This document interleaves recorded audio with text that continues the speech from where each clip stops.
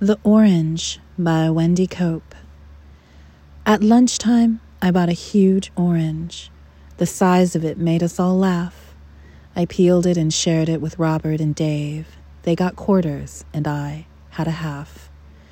And that orange, it made me so happy, as ordinary things often do. Just lately, the shopping, a walk in the park. This is peace and contentment. It's new. The rest of the day was quite easy.